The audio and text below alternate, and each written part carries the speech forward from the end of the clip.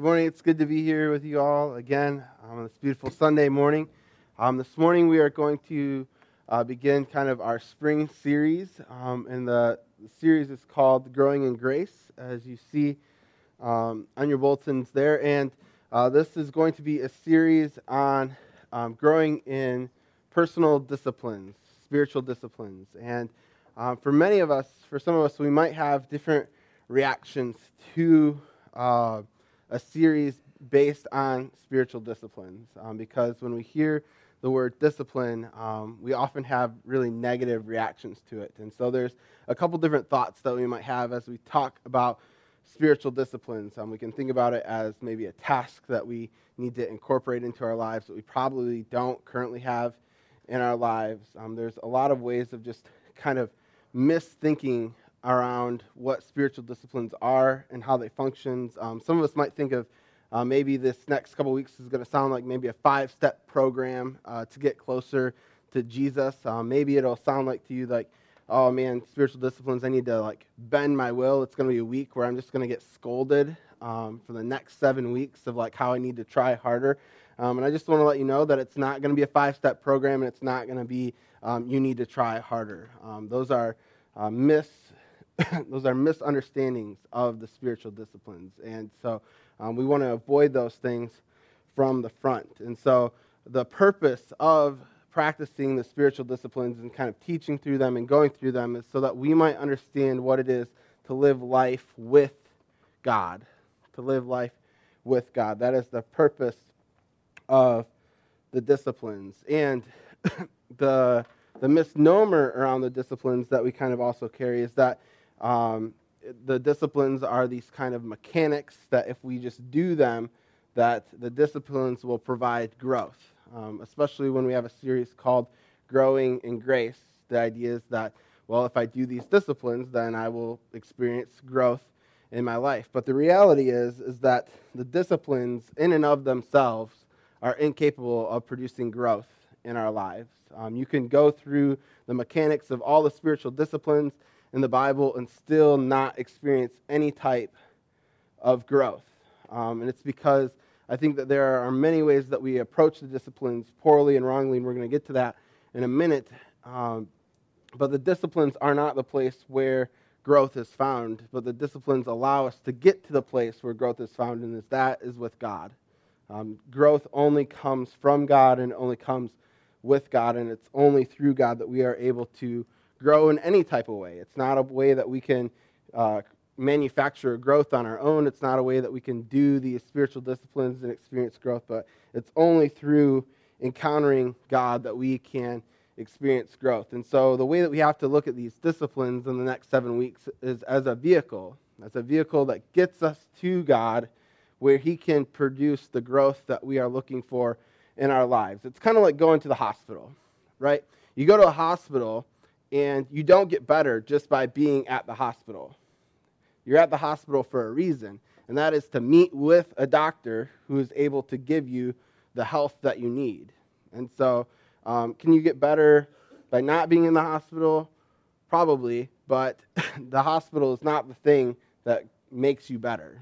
It is the doctor and meeting with the doctor and the medicine that is available at the hospital that makes you better. The spiritual disciplines are like that hospital. It's like the vehicle that gets us to the doctor who is able to allow us to grow and experience grace as God has intended. And so the disciplines allow us to meet with God and experience the grace of God from Him.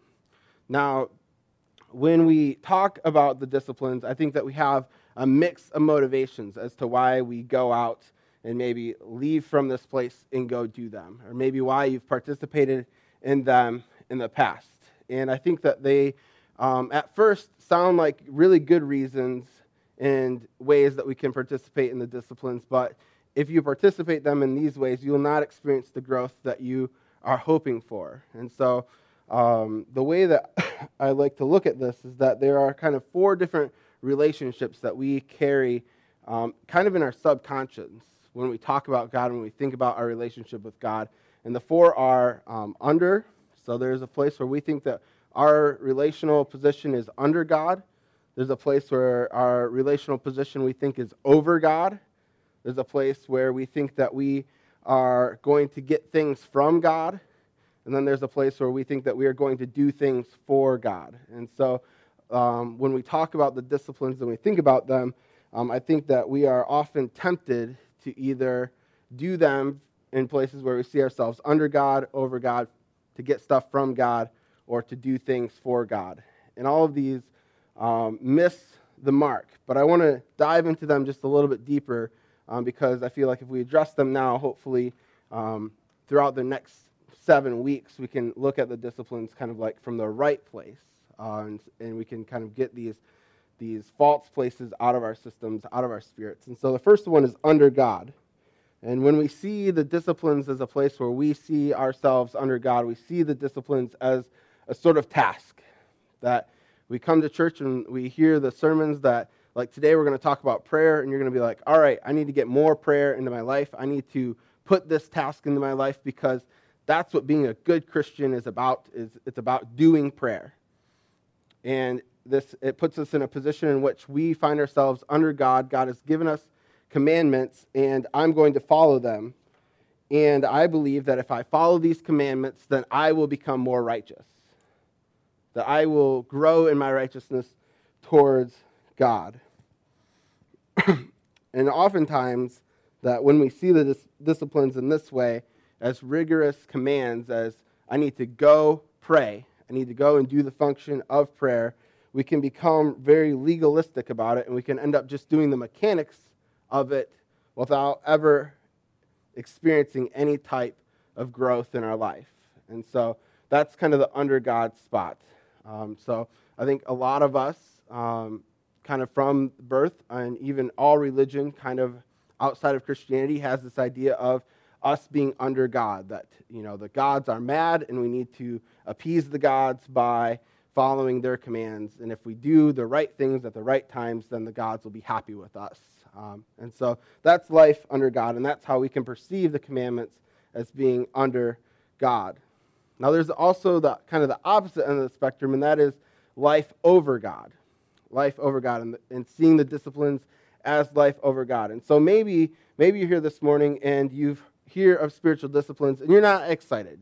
You're like, I'm not excited about the spiritual disciplines. I've never participated in them before. I'm going to sit through this series. Probably won't participate in them after this series. I'm just going to keep showing up each week. And, if there's something cool that the pastor says that kind of resonates with me, then maybe I'll include part of that into my life. But for the most part, I really don't see much use for the disciplines. I'm kind of over it. I'm kind of over the disciplines, kind of over God. And in this place, we see our relationship with God as kind of more peripheral. God is kind of on the side.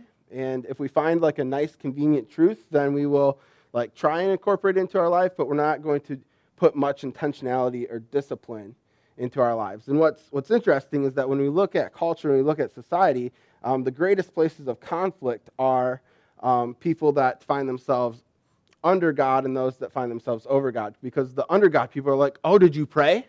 Did you pray this week? Like, you better have been praying. And the over guys are like, sure, maybe I prayed, maybe I didn't pray. Like, what's it matter? And, I think you're too self-righteous in your prayer. And so what we have is people that try and move other people from these positions of the over God people want to move people that are under God to their position of over God, and people that are under God want to see these people that see themselves over God and be like, no, you got to get under God. This is the place, this is the right place that you need to find themselves living. And the reality is that both people have kind of missed the mark as to what our relationship with God is truly to look like.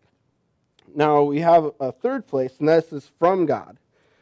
From God. This is a place where we do the disciplines as kind of a form of manipulation or a form of kind of transaction where we believe that if I do the disciplines, then God will bless me. That if I do these disciplines that we're going to lay out in the next 7 weeks, then God is going to give me lots of cool stuff. He's going to bring peace to my marriage. He's going to maybe give me a car. He might give me a raise. Any type of place where we think that if we can go to God and say, hey, I'm going to do these things for you, and hope that we can manipulate God into convincing him that he should give us stuff, is this kind of place where we relate with God from a place where it's just like, nope, my function with God is that I'm just here to receive stuff from God. And I think that we can get to that place in the disciplines and practicing them. And then finally, there's a place where we can do the disciplines from a place where we think that we are doing them for God. It comes with a sense of pride that the people under God have. People under God have a sense of pride, like, I'm doing this because it's God's command, and I'm following it. And there's a pride there. And the people that do the disciplines for God have a sense of pride as well, like, I'm doing this for God. I'm doing this for Him. I'm trying to align my life so that everything I do is for God. And what that does is that makes us feel very, very self-righteous.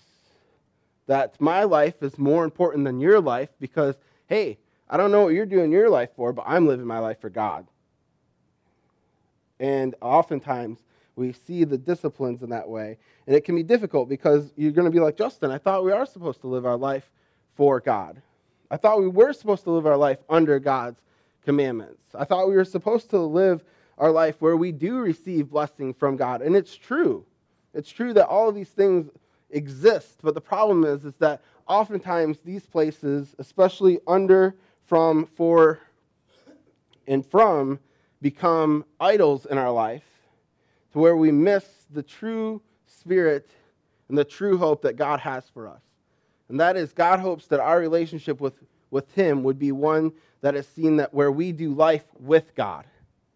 We don't do life to be under God. We don't do life to be over God. We don't do life to receive stuff from Him. We don't do life even for Him, but to do life with Him.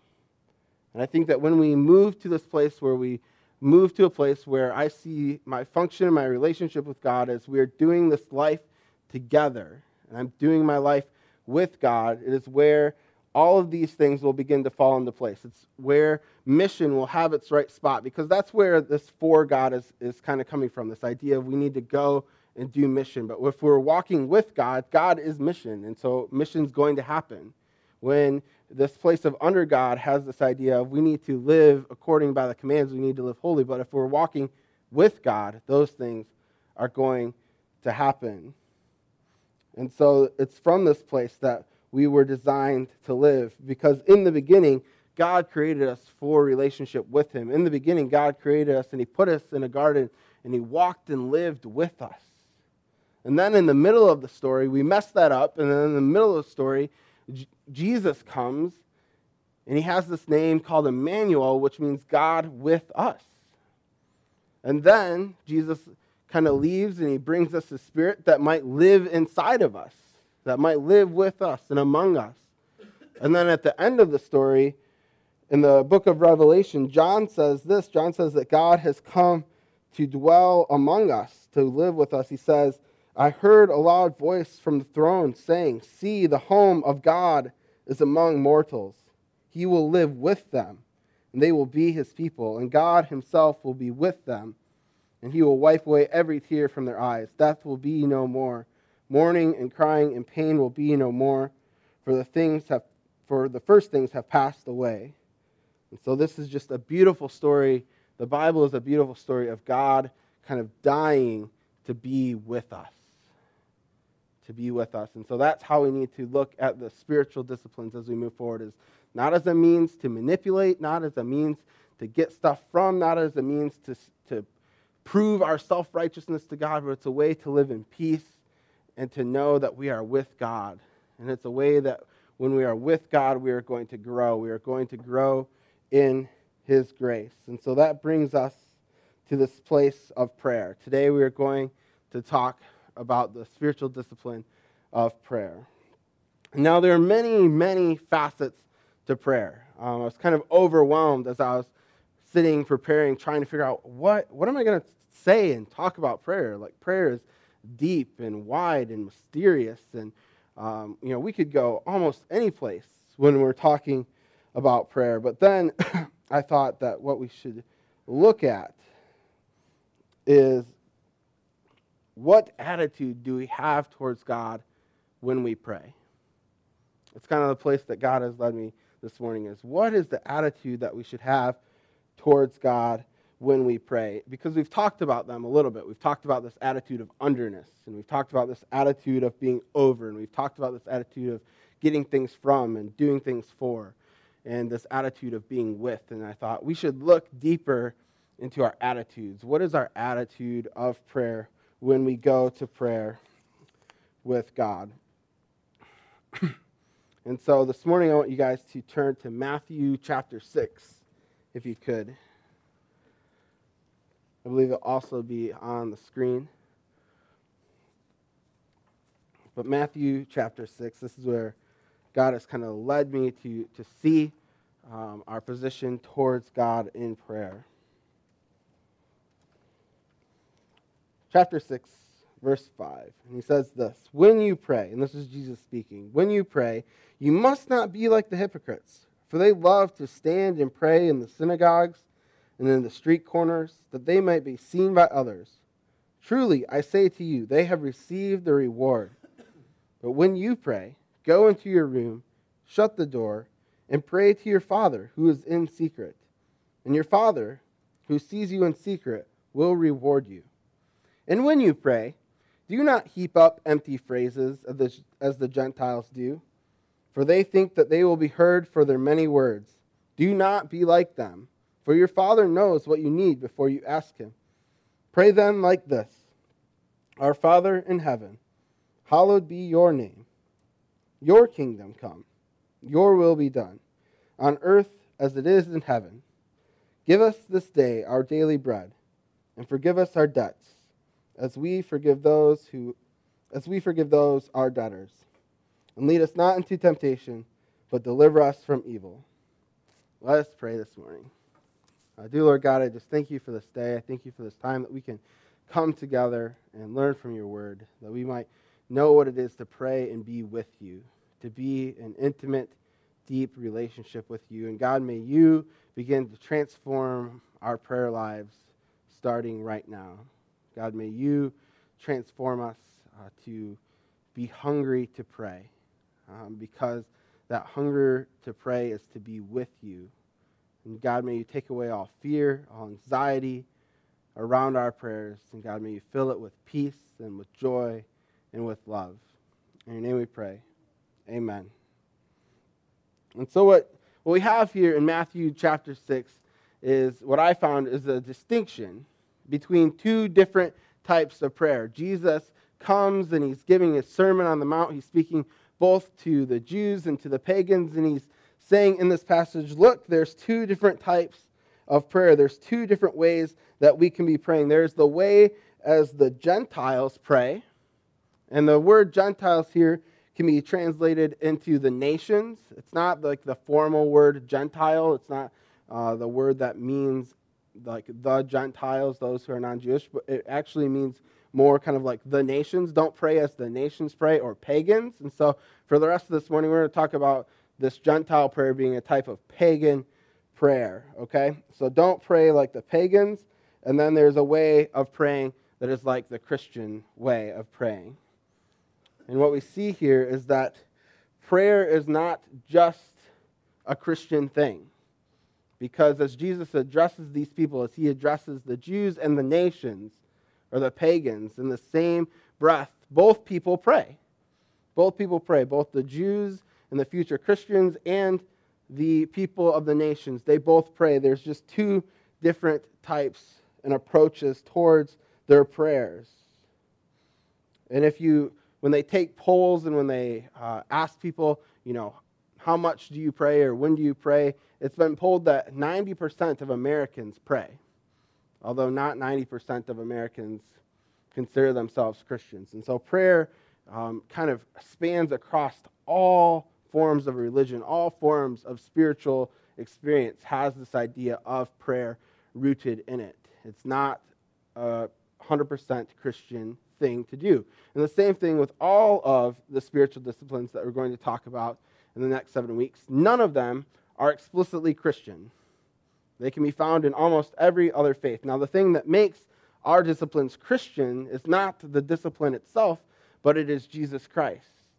It is whom it is the person that we aim that discipline towards. It is who we are attempting to communicate in that discipline that makes our discipline Christian versus pagan. And so what we have here is not the division between the irreligious and the religious, because when we use the word pagan, when we use the word the nations, we often think very quickly to non-spiritual.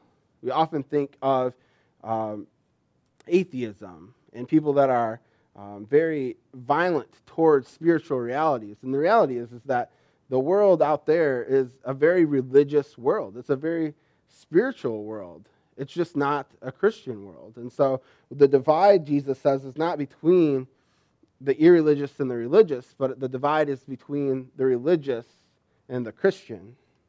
And this is where our prayer kind of is divided and where we can begin to assess our prayer. And he gives us a test. Jesus is giving us a test to see what type of prayer do we pray. When we go to prayer in Christ, are we praying pagan prayers or are we praying Christian prayers? And this division here is between those who pray like the pagans and those who pray the way that Jesus gives us in relationship with the words, Our Father. Our Father. And so what we have here is we have pagan prayer, and pagan prayer is described with heaping up empty words, and they think that they will be heard because of their many words. The phrase empty phrases here in the NIV is translated as babbling. Do you go on babbling in your prayers, or do you have empty phrases or words in your prayers? And are your words many? That's the litmus test for the pagan prayers. Or Jesus says, don't be like them. He says, but instead go and pray our Father. Go and pray in relationship. So what Jesus is getting at here is that there's a difference between pagan prayer and Christian prayer, and that is, what is the relational assumption that you have when you approach God? What is your relational assumption that you have when you approach God? And the two distinctions that I think, the one that makes pagan prayer and Christian prayer, the two assumptions, is that we either go to God viewing him as transactional, where I'm going to give something and you're going to give something in return. And I think that this is why pagan prayer is described as heaping of empty words and many words. Because the pagan goes to God thinking that if they can say the right words, if they can schmooze God, if they can have the appearance of grandiose prayers, then maybe God will hear them. And maybe God will answer their prayers. Or is your prayer life familial? And this is where Jesus corrects the pagan prayers and says, do not be like those pagans. Instead, go and pray prayers that look like our Father. Go to God and see him as a familial relationship. The last couple of weeks, I was listening to podcasts, reading materials to kind of prepare for the series, for the sermon also. And I came across an illustration by Tim Keller, which I've heard from previous pastors has been a place of massive reference. And so just to let you know, this is my first reference to Tim Keller. But I think he kind of says something so simply and is able to kind of address this place of transactional relationship and familial relationship with this simple illustration. And he says that there is a difference between tenants that live in your house and family members. That oftentimes, that if you have a house that you're going to rent out to tenants, that relationship with your tenants looks different than the relationship that you have with people that come and live in your house that are family or that are seen as family. And so the first relationship that you have with your tenants is a formal relationship. It's based on the idea of transaction. It's based on the question of, what do I have to offer you? And so the first question is, well, I have a house to offer you. I have a space for you to live.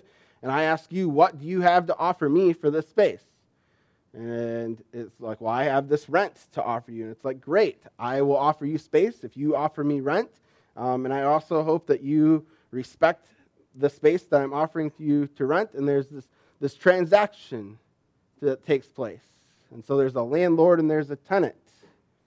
And this transaction takes place. And as long as the transaction remains viable, then there's peace in the relationship. But as soon as stuff starts to break down in the house and the tenant keeps paying the rent, the tenant's going to have a problem with the landlord. The moment that the landlord keeps up his house, but the tenants begin to destroy the house or begin to become faulty on their rent payments, then there's going to be conflict between the landlord and the tenant. And I think in many places in our spirituality, in our Christian walk, we have accepted God as our landlord. We've looked at God and we're like, God, what do you have to offer me? Salvation and life? Okay, awesome. Like, I will then offer you whatever I can to try and match that. And I will try and pay you back for the gift that you've given me. It's not even a gift, for the supply that you've given me through Jesus Christ. I'm going to try and live a life that pays you back. The second option, though, that we could have is that you could go and live with family. And the basis of the familial relationship is not one of what do I have for you, but it is what am I to you? Am I a brother? Am I a sister? Am I a cousin? Am I a mother? Am I a father? The question is fundamentally different. Who am I to you? And it's based, instead of on transaction, it's based on commitment. There's so many people that you deal with people in your lives that you would not deal with on any other level relationally unless they were your family. Like, there's just too much crazy there. But because they're your family, you don't ask the question of, what do you have for me? You ask the question of, who am I to you? And who are you to me? And that bond of brother, sister, mother, father is stronger than any type of transactional relationship. Because if your relationship with your family members were transactional, like, they would have been gone a long time ago. Because you don't have time to put up with that type of crazy in your life. But you do. And you do because they are family. And that relationship is based on commitment. And so when we go to God, we can go to God with this relationship as a tenant, where we approach him and we ask him to be the landlord of our lives, or we can approach him as this relationship of family, where we can ask him to be the father of our lives, this place of relationship. And so Matthew is giving us a test. Well, Jesus in Matthew is giving us a test, and it's a test to know whether or not we are praying as pagans or as Christians. Jesus tells us that the pagans heap up empty words, and they think that they'll heard because of their many words.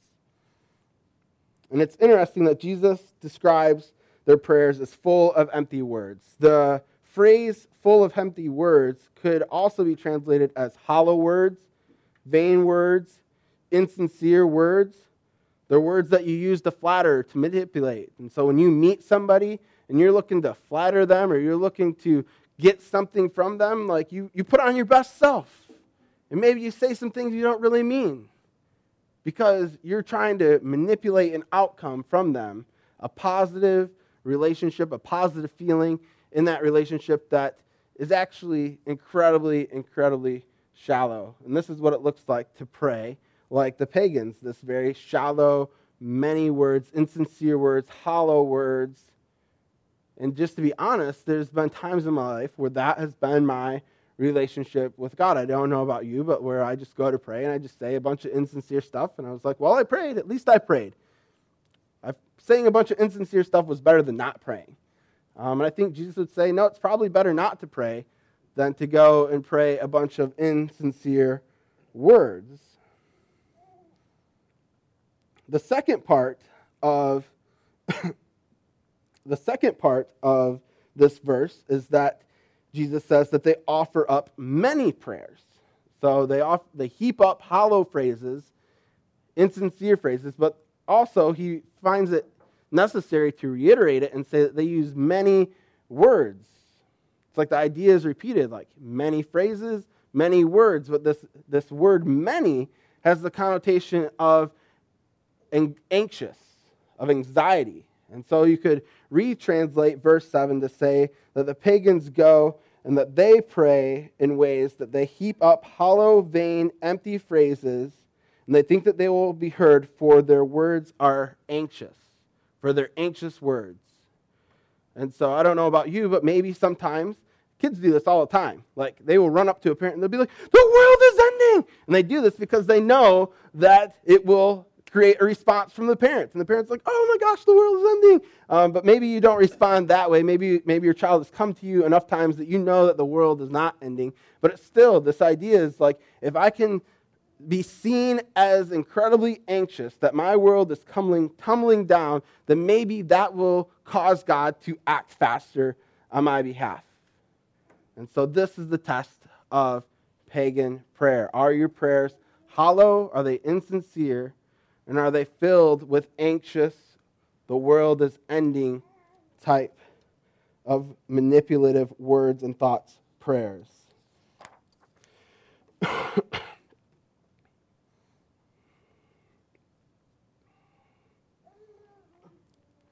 And so this is what I believe some of our prayers look like.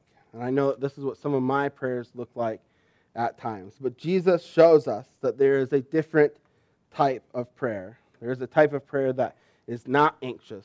There's a type of prayer that is not filled with empty, hollow, and shallow words. And it's a prayer that is Christian prayer, and it's a prayer that begins with our Father. It's a prayer that is not bound by performance, but it's rather seen from a place of identity. And it's here where we can invite God to be our Father. And maybe some of us this morning have realized that we have not done that, or we've not lived that well. We've not lived in the identity of God being our Father well. And the way that we can do that is we can go to God honestly and say, "Look, God, I don't deserve to be your son or daughter. I don't deserve it. But you brought your son, Jesus, and he lived the life that I should have lived. And he died the death that I should have died. And on that merit alone, I'm asking, would you be my Father? Would you accept me as your Father by the life that is your son, as he lived the life that I should have lived, and as he died the death that I should have died?" And it's in that place that God becomes and can step in and be our Father. So from which place do you approach your prayer life? Is God your landlord, or is God your Father? Because when your God is your Father, you can begin to see what life is like when it's with God. What life is like to be lived with God. I'm afraid that when we live life as God as our landlord is when we begin to see our lives as, well, we need to live our lives under God, like we have to live our lives under our landlord. And so it's imperative that we know the difference and that we experience the difference, that we move ourselves from this place of under God to living life with God, where God is our Father. It is a life that's in awe of our adoption from God, that says that we are his son, that we are his daughter, that fuels our life. Without the words, our Father, there are no more disciplines to be had. There's no celebration to be had. There's no daily bread to partake in. There's no reason for confession. There's no forgiveness to be had. And I believe that's why Jesus begins the prayer with this familial relationship of God, our Father, because it's there where there is celebration. It's there where there is life to be given. It's there where forgiveness is found. In this place of our Father. And so my hope is that our prayer life would be transformed today by Jesus, by moving our prayers away from the manipulative prayers of anxious thoughts based on our merit and performance, to the place where we might be able to live and experience God like a child. Because you see, a tenant of a king who lives in a castle would not dare to wake the king in the middle of the night because he found himself thirsty. If you were invited to stay at a king's castle and you woke up and you're like, man, I'm really thirsty, you probably wouldn't think, hey, I'm just going to go wake the king up and ask him for a glass of water. But if you are a child, if you're a child of that king and you're living in that castle, as a child of that king, you know that you're the one person that's able to have the boldness and the access to go and have the audacity to wake a king from the middle of his sleep for a glass of water. Only a child has that type of access. And it's from there where that child would receive the glass of water that he desires. And this is the beauty of adoption. This is the beauty of our salvation. And it's from this place where we can begin to see how life has been designed to live with God from the beginning. Where we can see ourselves as God's beloved child. In John 17, Jesus prays a prayer to God right before his death. He's praying for his disciples. And Jesus prays that the world may know that God loves them even as God loved him. Jesus prays this prayer in John 17. God, I pray for the world that they might know that you love them even as you loved me. God loved Jesus. He was his son. And I think a lot of us don't think that God loves us with the same love that he loved his own son. But here Jesus, as he's praying for us, his prayer for the world as he's about to die for it, is that we would know, that the world would know that God loves us even as he loves his own son. And so God desires us to experience, to be with him through prayer. Through prayer. And so I think Paul understands this best in Ephesians chapter 3. And so if we can go to Ephesians chapter 3 in your Bible, this is where I'd like to close. In this place of idea of living life with God, of praying prayers that are with God, that understand that we are adopted as sons and daughters, that we are a part of his family where we pray, Our Father. In Ephesians chapter 3, Paul prays on our behalf so that we might know the fullness of what it is to live the life of our Father, to live life with God. And so this is Paul's prayer for us. In verse 14, he says, I bow my knees before the Father, from whom every family in heaven and on earth is named, that according to the riches of his glory he might grant you to be strengthened by the power through his Spirit in your inner being, so that Christ may dwell, so that Christ might be with you in your hearts through faith, that you, being rooted and grounded in love, may have the strength to comprehend with all of the saints what is the breadth, the length, and the height, and the depth, and to know the love of Christ that surpasses our knowledge, that you might be filled with all fullness of God. Now to him who is able to do far abundantly more than all we think or ask, according to the power at work within us, to him be the glory in the church and in Jesus Christ throughout all generations, forever and ever. Amen. And so when we pray, Our Father, we put away all manipulation and all anxiety. And it's here where we will experience life with God. And it's here where Paul points us that there is a life with God that is greater than we are able to imagine, greater than what we are able to ask or imagine, what we are able to ask or think.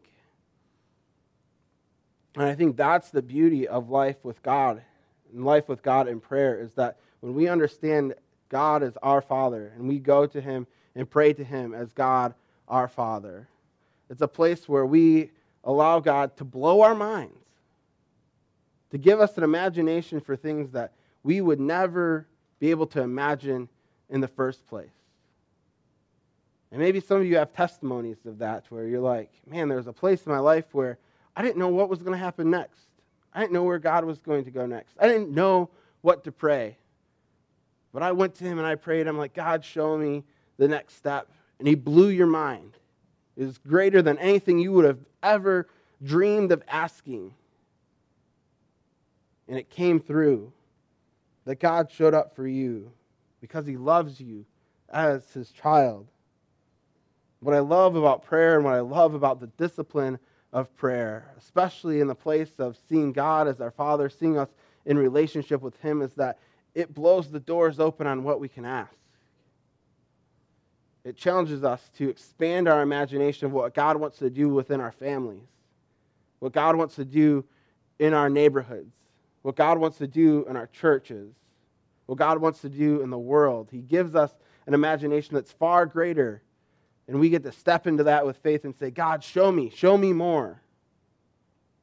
Show me more, Father, for what you have for this world, for your people.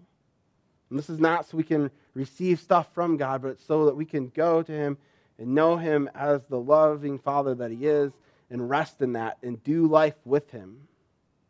I hope you guys see and hear the difference this morning of what it is to do life with God and how prayer gives us the permission and the imagination to grow. And maybe you're saying, Justin, I'm not there yet. I'm not there yet. I'm really struggling with this idea of God as my Father. And the beautiful thing is that I'm going to take you to adoption. When a child is adopted, what changes? What changes? He's chosen. But there's another thing that's chosen, another thing that changes, and that's his name, the child's name. The child's name changes. The birth certificate changes.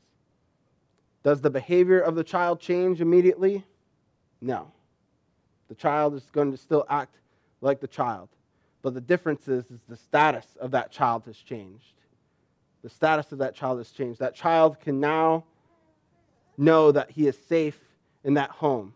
When the child is adopted, the parent's not going to kick them out and say, all right, you need to go back home now because you didn't live a life that is respectful to this community or to this family. You need to go home. You can do that with the neighbor's kids. You can say, hey, it's time for you to go home. But when you're adopted, and that's changed, it's fundamentally changed to, it doesn't matter what your behavior is. This place is your home, and I am now your Father. The position has changed. And know that as we are adopted by Christ, our position has changed. And our behavior will be something that follows. It will be something that follows in the footsteps as we grow in this grace. And so my prayer for us this morning is that we would begin to pray, Our Father, and to live a life with God, where we find ourselves growing in his grace of prayer and of the disciplines to follow. Would you guys pray with me this morning? Dear Lord God, I just thank you for this day. And I thank you for your love, and I thank you for your grace. And I thank you that you have adopted us as sons and daughters, that you have made us parts of your kingdom, parts of your home, to where we can go with boldness and with innocence into your chamber and ask you for the glass of water. God, I thank you that you love us even as you have loved your own Son.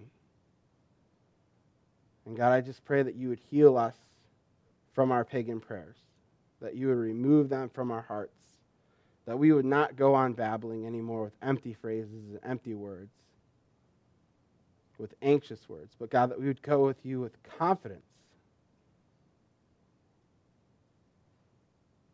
that we would go with thanksgiving. So God, I just pray that you would transform our hearts and that you would grow us in ways that are beyond what we'd ever ask or imagine. In your name we pray. Amen.